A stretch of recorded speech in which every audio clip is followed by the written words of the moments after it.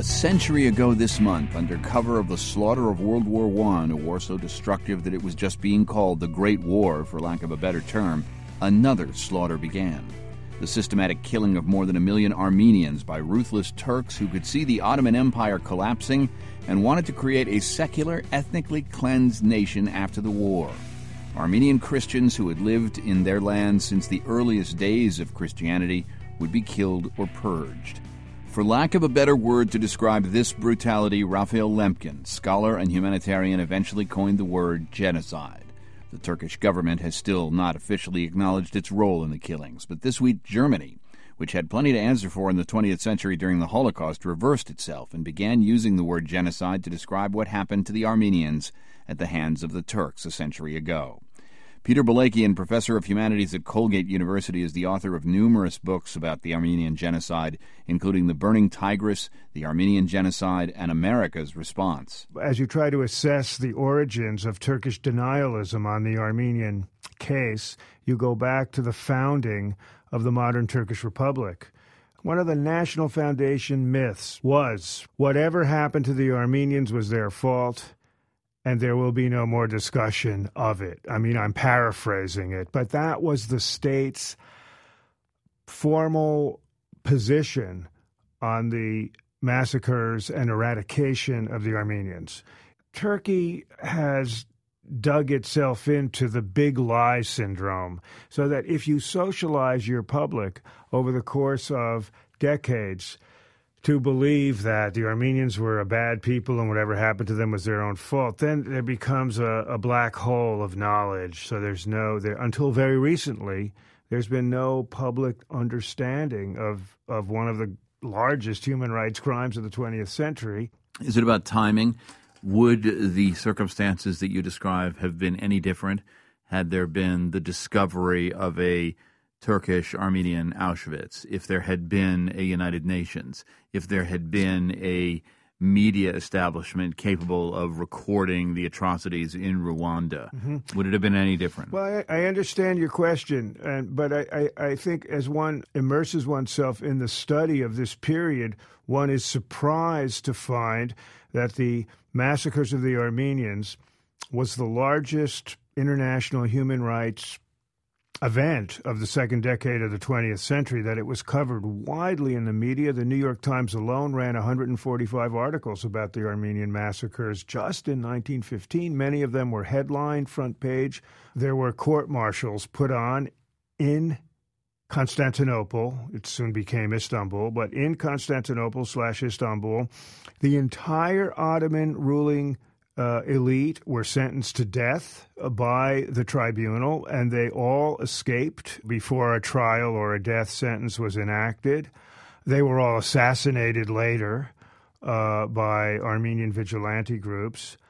There was a lot of confession from high-ranking and mid-ranking Ottoman bureaucratic officials, admitting quite candidly that they were ordered to liquidate and eradicate the entire Armenian population of Turkey.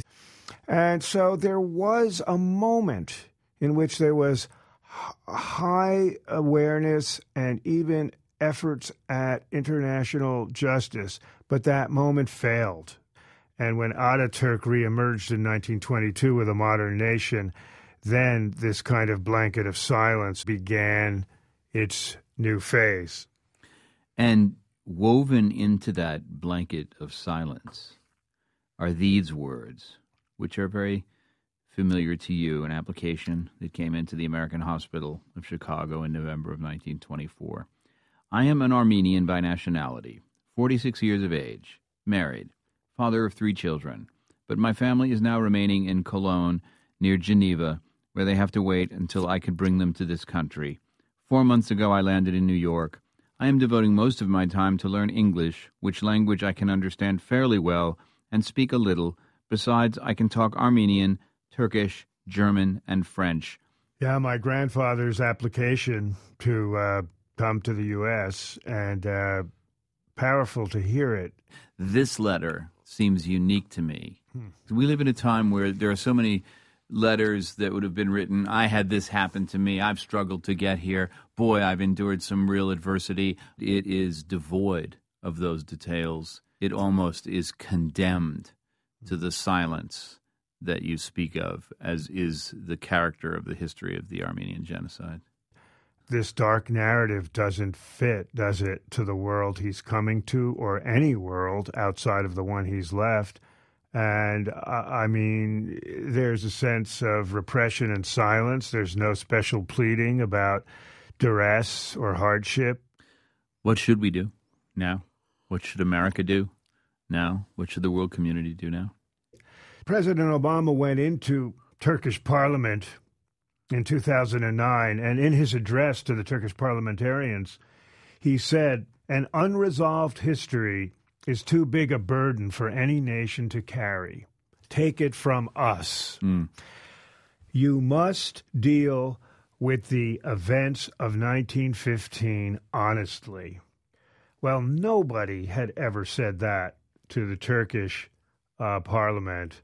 Afterward, President Gül was outraged with President Obama and confronted him about why are you saying these things to us? Why do you care so much about the Armenians and so forth? And the president responded to Gül by saying, "You know what my opinion is about the events of 1915, and I have not changed my mind." That's impressive. What President Obama needs to do is just carry that moral authority and energy one step forward. He needs to, first place, get the G word issue off his back and just use the word genocide in his April 24th address this year. We need President Obama to follow through with his own deeply decent ethical instincts. Peter Balakian is professor of humanities at Colgate University, the author of numerous books, including The Burning Tigris, The Armenian Genocide, and America's Response. Peter, thanks so much. Great to be here. Thanks.